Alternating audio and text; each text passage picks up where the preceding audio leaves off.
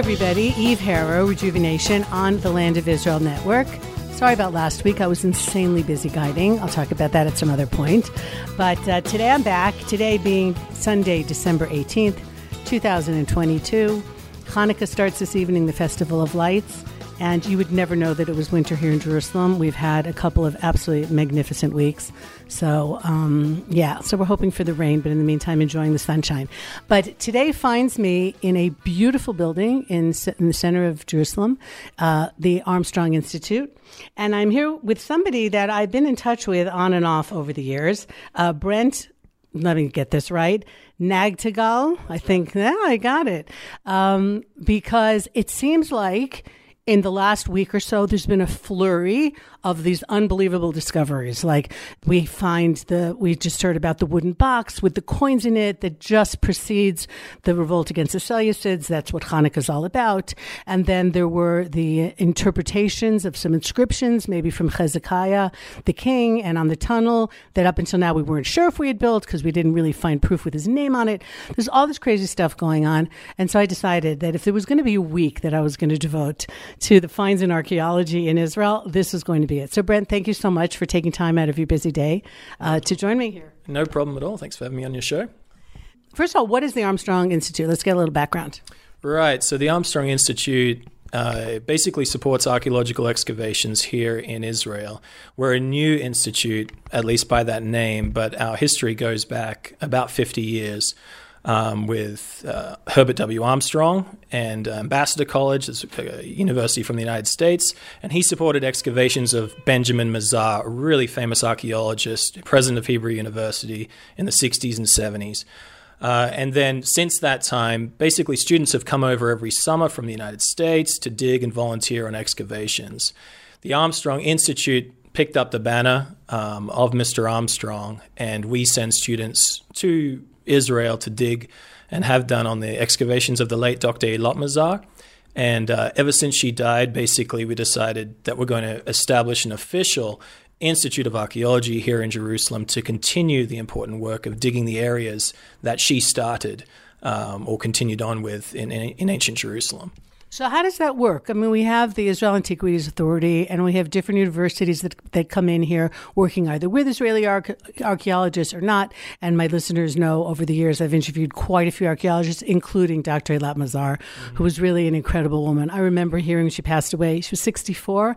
Said, no, it can't be. She was really, really special. And of course, the granddaughter of Dr. Benjamin Mazar, who was the first person he got the first license for digging in the nascent state of Israel. And I just have to tell my listeners, because they can't see, that I'm sitting in their personal libraries. You bought both their libraries. And for me, I am just in heaven because I'm looking at these books. I have Dr. Eilat Mazar's personal Tanakh with little pieces of paper in it, like mine, right next to me. And it's a super honor to be here, I have to say, and in some way be involved. So what is it like? Are you associated with the government? Are you associated with the United States? Are you totally independent? How does that work? Right. So we there's in the United States in Oklahoma. We're based there. This is Herbert W. Armstrong College by the same name, and we send over students for digs here in Jerusalem, fund the excavations as well. So this is kind of an arm of that university, and we don't go it alone. We are always working in tandem with Hebrew University, and that's why we've worked with Benjamin Mazar, Yigal Shiloh in the 80s in the city of David, Eilat Mazar in the Ophel in the city of David, and now after Eilat's death, we're working alongside Professor Uzi Lievner. He's the head of the Institute of Archaeology at Hebrew University in Jerusalem, and also with Yossi Garfinkel as well, hopefully in the future in the same area. Really a couple of wonderful archaeologists, top of their game in their respective periods, Uzi Lievner being more focused on the classical period, which is the last dig that we did just this past summer, and Professor Garfinkel more back to prehistory and the biblical period, early biblical period as well, in terms of the United Monarchy. So we're looking forward to working with both of those. So basically, we bring the funds, we bring diggers, and they bring some of the academic auspices underneath Hebrew University. They sign the license with the Antiquities Authority, and together we excavate and help out with the publishing of the finds. Mm-hmm. So if someone's listening and says, wow, this is sounds like something my son would love to do, how does one go? I assume they're archaeology students. It's a Christian school. How exactly does one get accepted to your program? Yeah, it's a liberal arts school, but it is the people that come there do have a firm foundation in the Bible.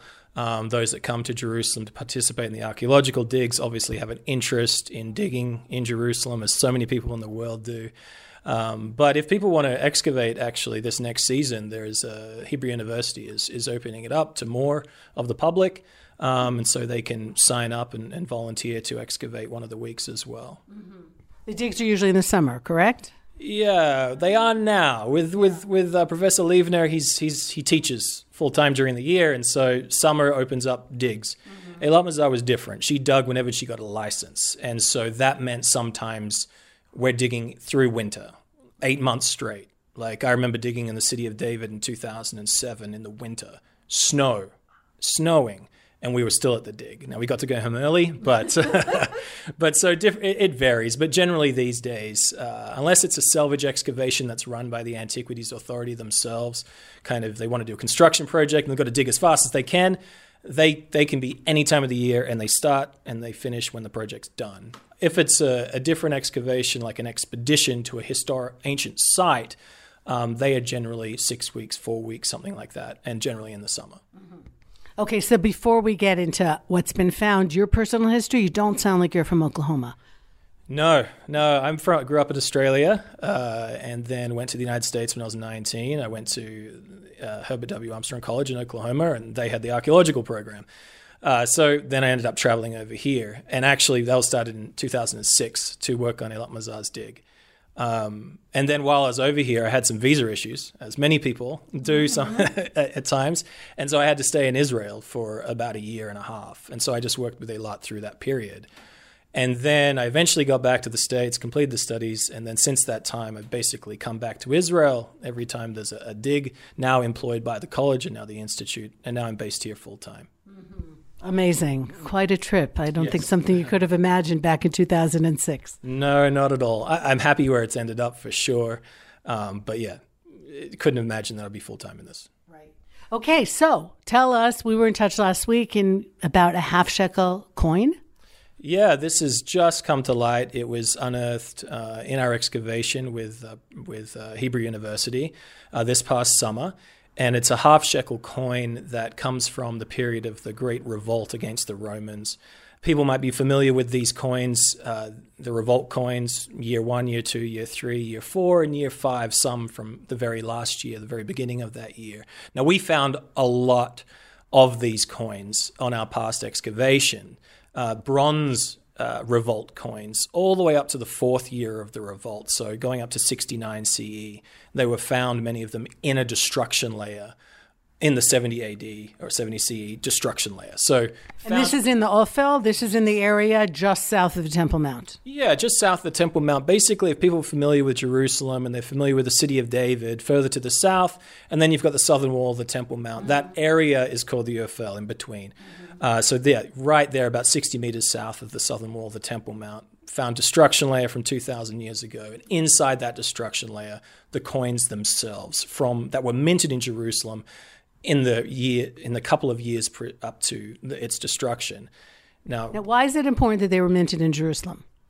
Well, I think they're minted in Jerusalem at this point because this is where you have the leadership of the revolt before this time. And if you're talking about the half shekel itself, the silver half shekel that was used as a temple tax, if you like, Dr. Yoav Farhi, he was a numismaticist. I think that might be it. Anyway, he studies the coins. Yes, I think that's how it's pronounced. And he was talking about just last week, and he wrote about in the press release how that up until around this period in the years, just up to during the revolt, the silver half shekel was a coin that was minted in Tyre, and they used to bring that forward to pay once a year this temple for the temple service, and that changed when the Jews revolted against the Romans. The striking their own coinage was a sign of independence, as they would see it, and you could remove some of the pagan figures and put your own iconography on it, your own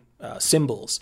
So they took some of the original coins and struck over them. They made coins, original coins. What did they do exactly? Yeah, they made original coins. They didn't strike. Sometimes they do that as a sign of rebellion as well. Strike over the old one. Tell everybody that we are rebelling. No, these were. I'm not sure actually where they sourced the silver, where they melted down. I'm not sure about that.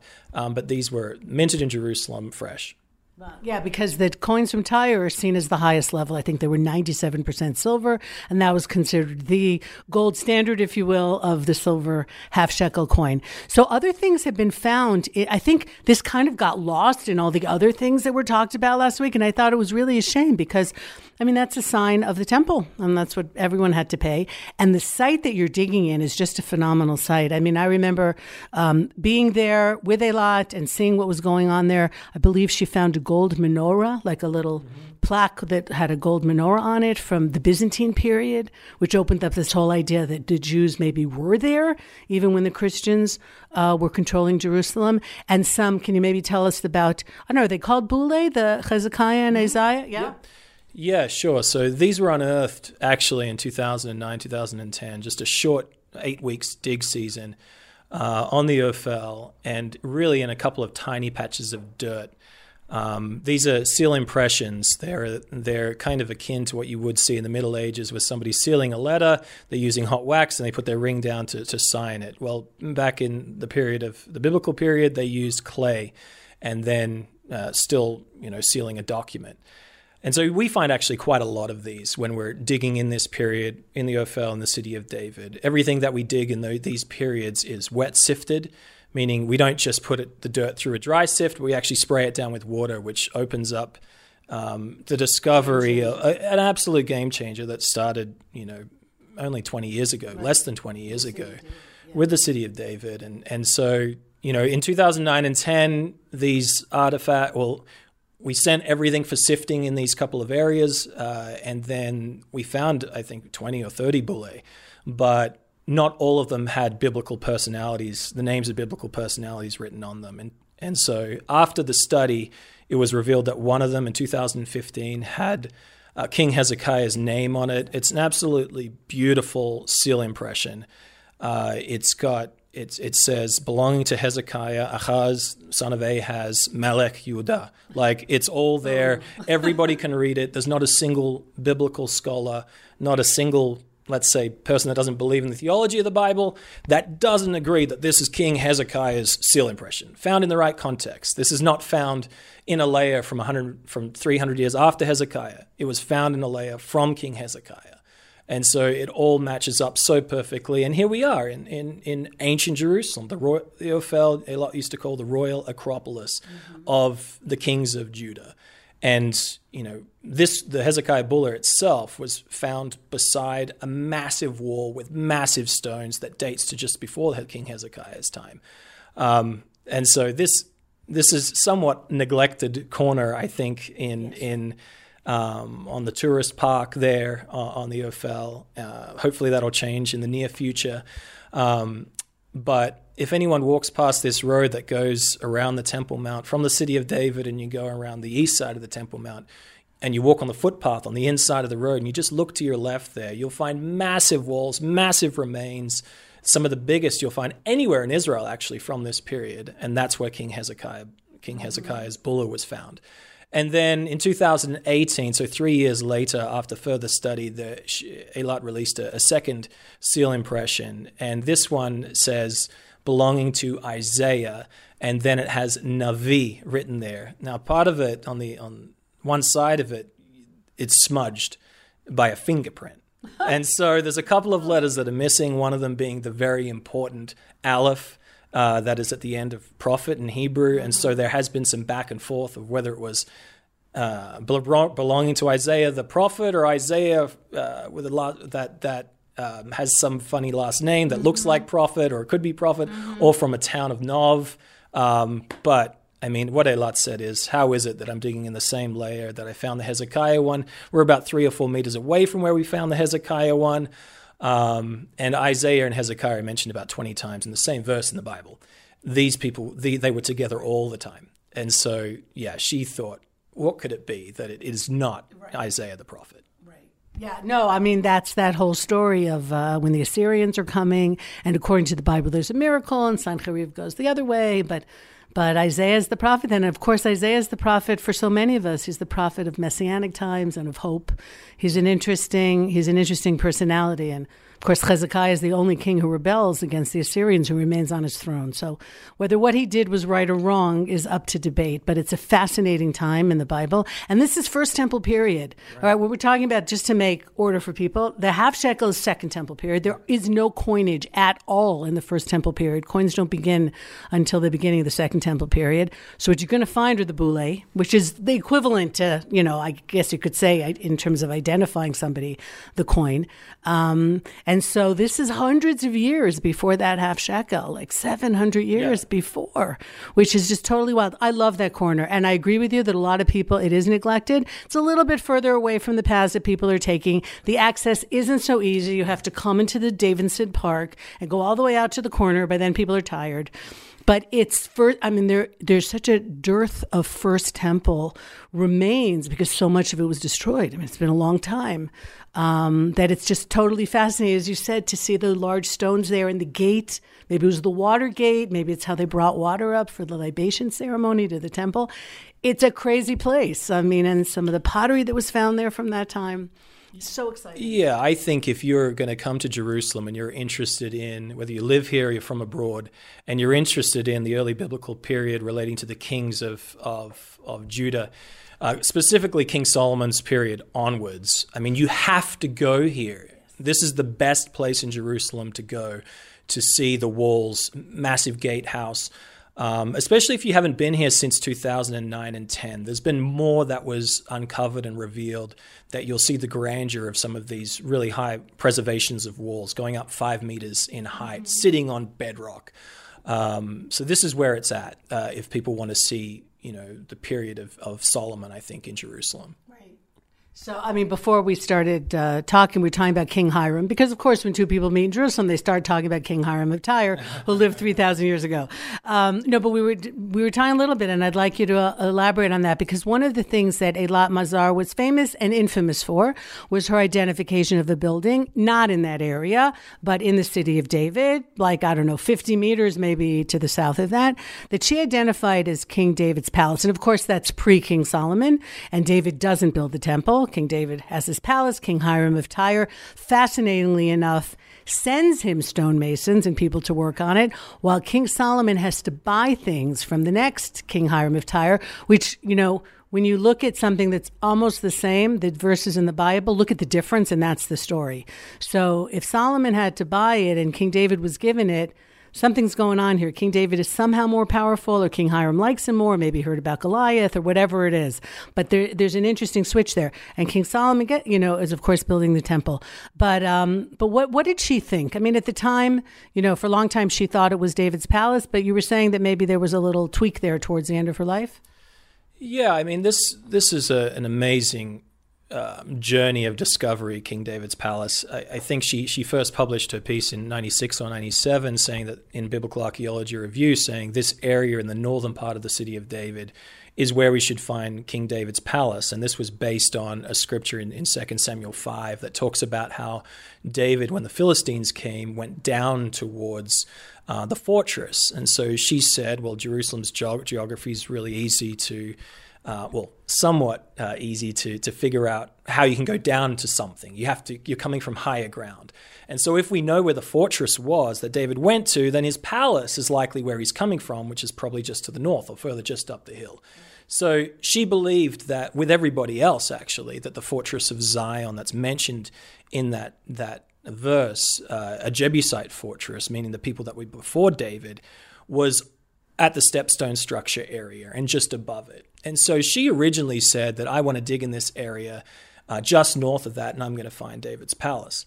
And everybody was very upset about this. It took her about 10 years to actually find funding to dig it. And then when she did get a license, it was actually slightly north from where she first thought, or slightly south actually from when she first thought King David's palace was. She was actually digging on the area just above the stepstone structure where she thought the fortress of Zion was.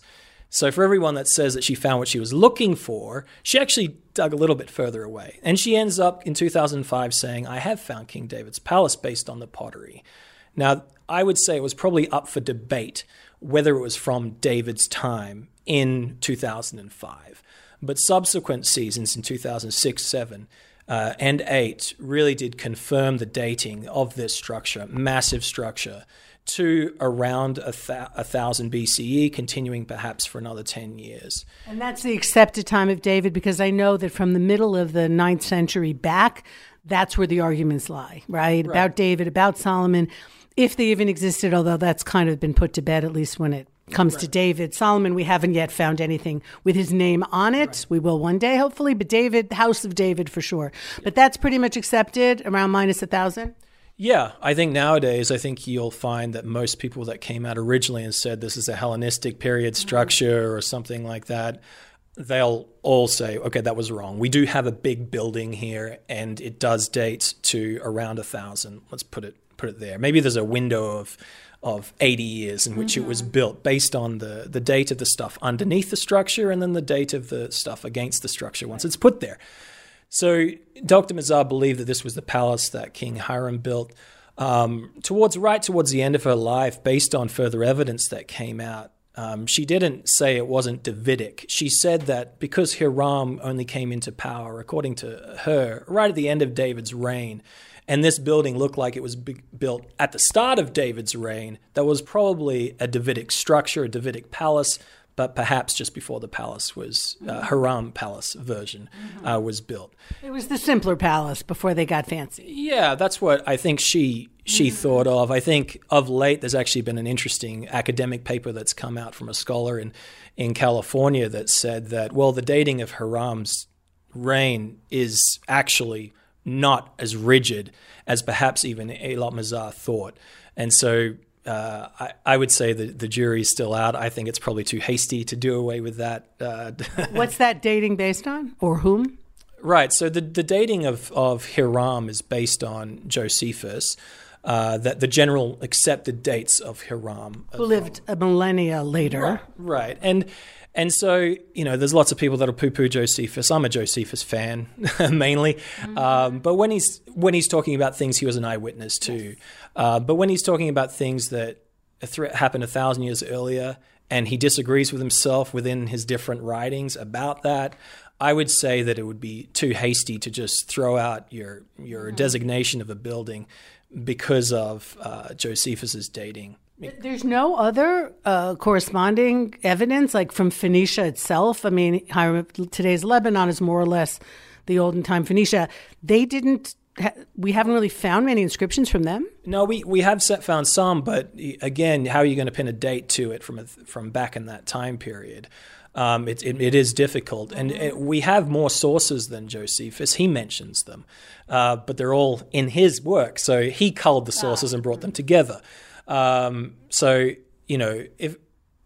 think it's quite amazing, actually, because if you look at the biblical chronology of when Hiram said to have built David's palace, I mean, David conquers the city, David waxes strong, David builds a palace with Hiram's help. Right. Like, if you just read the biblical account there, it looks like he was built early on. Mm-hmm. And that's what, this other scholar comes out and says, well, the biblical, and he's not even, he's a very interesting person, Todd Boland is his name. And he just put it out there.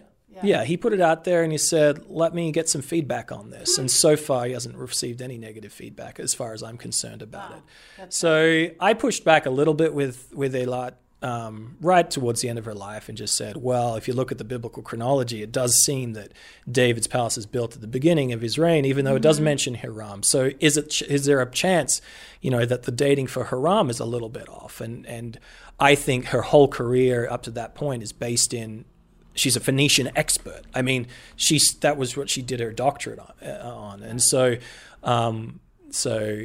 she, to give up on such an important benchmark into her research, I think might have been a bit much. Mm-hmm. However, there is a bit disagreement. Right. I think the big takeaway is, though, she still believed it was David's palace. let's not Right. do away with that. Right. She still firmly before the renovation or after the renovation, exactly. but yeah. And it was the archaeological evidence as it comes out, and this is a great scholar, more evident. If she was held to her beliefs, like people would say, like a religious fanatic, even though she wasn't religious, why would she, bring back the dating maybe 20 years or 15 years? Mm-hmm. It was based on more evidence that comes in, a metallurgy report or something that pushes the dating of the structure back 10 or 15 years. Right. And so she's willing to give up on her most precious, most prized theory based on a little bit more scientific evidence. And I say there's plenty of scholars out there today that would not do that. Yeah, I can name a few just off the top of my head who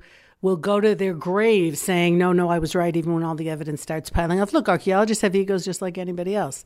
And the truth is, I've said to more than one archaeologist, you should probably write your reports in pencil. I don't know if anybody writes in pencil anymore, because in 10 or 15 or 20 years, something might come up that will change it. So, but it's, it's about the science. I mean, it's interesting what you mentioned here, because that's really, there's a huge debate between the people who go to dig with the Bible in hand looking to prove the Bible, others who go with the Bible in hand looking to disprove the Bible. So where do you think she fell into that category? Yeah, she didn't do, I think even that notion, people go to, dig and you find what you find and you can interpret it through a historical source. And she used the Bible in a way to help her. Before she started excavating, she got all the historical sources together, the Bible and others, and she said, what should I expect to find here? Mm-hmm. Or is it worth my money? Is it worth my time to excavate this location? Okay, so what should be there based on the historical sources? Mm-hmm. And then she starts excavating, and it either fits with what the Bible says or it doesn't fit with the Bible. I mean, it's not like you can plant evidence in an archaeological dig. Right. And you're always dealing, I think, with, percentages of probability on an archaeological dig. Mm-hmm. Where does the weight of evidence lie? And if you're digging in Jerusalem, what do you expect to discover? Do you expect to find things that would support the best historical source that we have? That even if you believe that the Bible was written later, some of these accounts, what were they written? 300 years after David, 400 years after David? That's not long. We give a lot more credence to historians like Josephus or even Egyptian Manetho that are writing about things 1,000 years earlier than we would the biblical authors. And so she said, what's the best tool that we have in excavations in the land of Israel? Or we have the Bible. That's the best historical source. And so I'm going to dig in the land of the Bible, and then I'm going to read the source. Right. And if I have something that matches, I'll talk about it. Right. And she had a saying that she wanted to let the stones speak. This is something that she said. It's the name of our magazine based on what she said. And that means giving voice to stones. You could excavate the same areas that Eilat Mazar excavated and not call it the Solomonic Quarter. You could excavate the same areas and say it wasn't Davidic. So what are you going to say? Okay, I have something that was built from 2,900 years ago, and it's a nice building, and it's this and it's that. Or you can put it alongside the historical source and say, well, who lived here 2,900 years ago? Mm-hmm. This is now a stone that matches a story from the Bible. And so I'm not going to make the stones be silent. I'm going to be willing to give voice to the historical source that aligns with what I've discovered here in Jerusalem. And that's what she did so well. Yeah. She was really an amazing woman. You say let the stone speak, but ironically, crazily enough, there's a lot more than the stone speaking now. And archaeology used to be mainly about the stones and the pottery. And if you found, as you said, the clay boule, epigraphy, finding something written is probably the most exciting thing. Who wrote it? What language? When? How? But now that you have archaeobotany, botanical archaeology, archaeobotany, whatever it is, where you can start examining seeds and organic material, and forget carbon-14 even, I think that's already to some degree passé. Or you mentioned before metallurgy, because I dug during COVID when I wasn't guiding very much in Givati, in an area that's across the street from there, in one of the buildings that had collapsed in a major fire when the first temple was destroyed in minus 586. And they were able to later on correlate exactly the day because of the metal in the copper.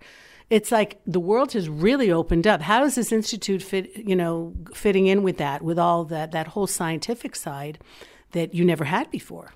Yeah, I mean, the Institute itself doesn't engage in the hyper laboratory work. We will definitely report and support on that with bodies to help the experts at Hebrew University and elsewhere. But you're right. Like the tools in an archaeologist toolkit now are unbelievable. If you're talking about archaeomagnetism, even there's just a paper that was studied that looked at several different destruction layers throughout Israel and was able to show, based on the magnetic signature of the pottery vessels that were in the fire and how they moved, which of these destructions happened at the same time throughout all Israel. And it settled some big archaeological questions. And apparently there's a lot more archaeological questions that can be settled through this and will be in the next year or so. Because the layer of destruction doesn't tell you necessarily who destroyed it, which is one of the issues, like when Joshua comes in with the nation, like in Chatzor, which the other Finkelstein talked about, Yisrael Finkelstein, right? How do we date when we come in, which is another big issue. If there's a layer of destruction in Chatzor of like minus 1250, something like that, but the biblical record perhaps is pushing it a little earlier. So that's been one of the big questions. So how do you know who destroyed it? Yeah, I think it's absolutely amazing, actually, to live in this age where you have more than I think it's God, frankly. Well, yeah, I think, and every little bit of evidence is every little bit of every tool that comes out that this excavation you were involved in, they talked about how they found recently these crushed vessels that were found in the destruction, and they had wine in them, and they found that they had vanilla that was lacing the wine, which opens up the whole trade network. Where did they get vanilla at that time? And so just the color that can be put to the archaeological picture now is phenomenal. And I think if you're interested in the land of the Bible, I think you have many more tools to correlate it with the biblical text, or not. Right. If it doesn't, there's the ability to be more precise in archaeology is growing, and so you'll be able to corroborate biblical narratives or not based on this evidence. Mm-hmm. Yeah, it's. One of the things that I see is when I used to guide the city of David years ago, I didn't see so many very religious people there, and now I do all the time, and which is telling me that most of the things we're finding are corroborating the Torah, not saying that it isn't there. Because if somebody just wholeheartedly believes in the Bible and doesn't want to look right or left or or have any questions, if they're there, then it's looking good in terms of that. But also, I know that there's plenty of things that don't corroborate, and that's fine too. And then you have to ask, why not? And maybe someone was from somewhere else, or somebody was bringing things in that we didn't know about. But the whole thing with the food, and I understand that there were grape seeds that were found in that corner of the Ophel near where Solomon's gates were that were very badly burnt, right? But they were put aside, if I'm correct, because maybe in 10 or 15 years, the science will then be able to figure out what's in there that we can't do today. Yeah, they are put aside. Mm-hmm. And many of them were sent to different labs around the world to get some carbon-14 dating on them. But yeah, I forget how many. My colleague might remember, but I think it's in the hundreds of these grape seeds that are left that have been carbonized, and this is going back almost 3,000 years. And so who knows what you can grow from those from those in the future. But yeah, I think if people want to, more and more archaeological evidence comes out that I think is a wonderful support for the biblical text, the biblical narrative, especially in Jerusalem. But there is this pushback that always comes up with a discovery, whether it proves or disproves the Bible. And I think most of it could be resolved with a pretty just good reading of the text. For example, they found a little piglet in the eastern part of the city of David back, I think, a year ago now. And it's like, what in the world? I thought they were meant to be keeping, kosher back then. Yeah. Well, then read the prophets who were yelling at the Israelites that they're not keeping kosher. Proof. Yeah. And so there was, the first reporting came out that said Israelites didn't keep kosher, and it's like, well, yeah, read, Isaiah. And Isaiah was alive at that same period, and he's condemning people in Jerusalem for eating pig. Hello. So, I think most of those things can be resolved in that way. No, it's just, it is absolutely super exciting. Do you think there's more, respect now for Israeli archaeologists than there used to be? Because, you showed me around the Institute before, amazing pictures on the wall of, Armstrong together with Golda Meir and Menachem Begin. He's really in here at the very beginnings of the state.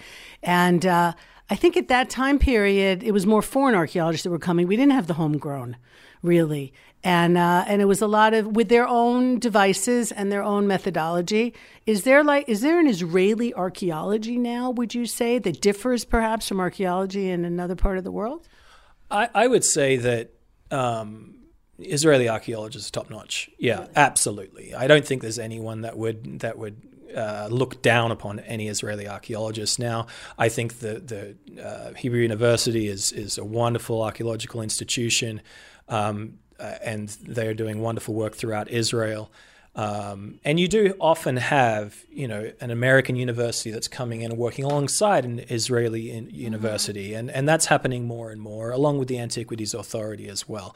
And so I don't think at all there's a second-rate, or second tier that's going on. I think they're both bringing wonderful additions to the projects. And Israel can stand on its own in many ways in the archaeology that they're doing, 100%. Yeah, amazing. It's such an exciting time.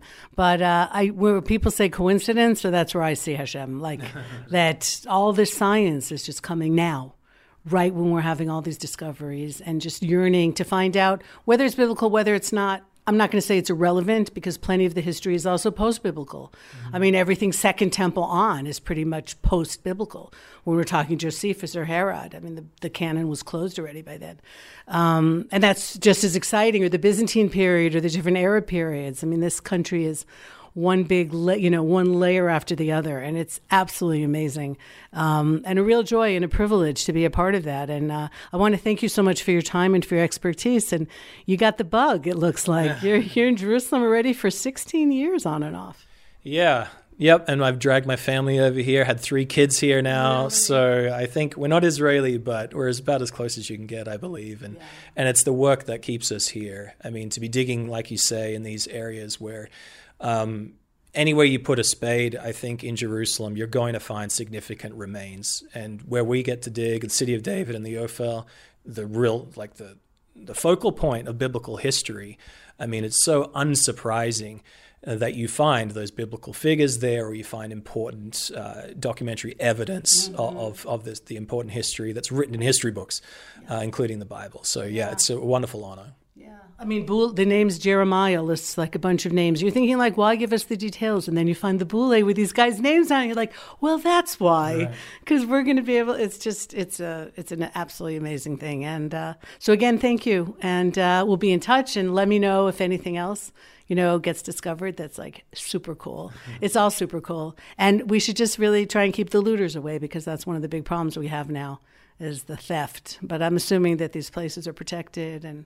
If it's in Jerusalem, it's highly protected. Yeah. Like if you're going to jump the fence and try, the police will be there within about a minute. So in these locations, so they're very well protected. Yeah, because there is no place like Jerusalem. Thank you so much, Brent. Eve Harow, Rejuvenation on the Land of Israel Network. Wasn't that an interview worth waiting for, everybody? Take care. Thanks to Tabitha and to Ben. And I will be back next week. Write to me. Love to hear from you guys. Bye.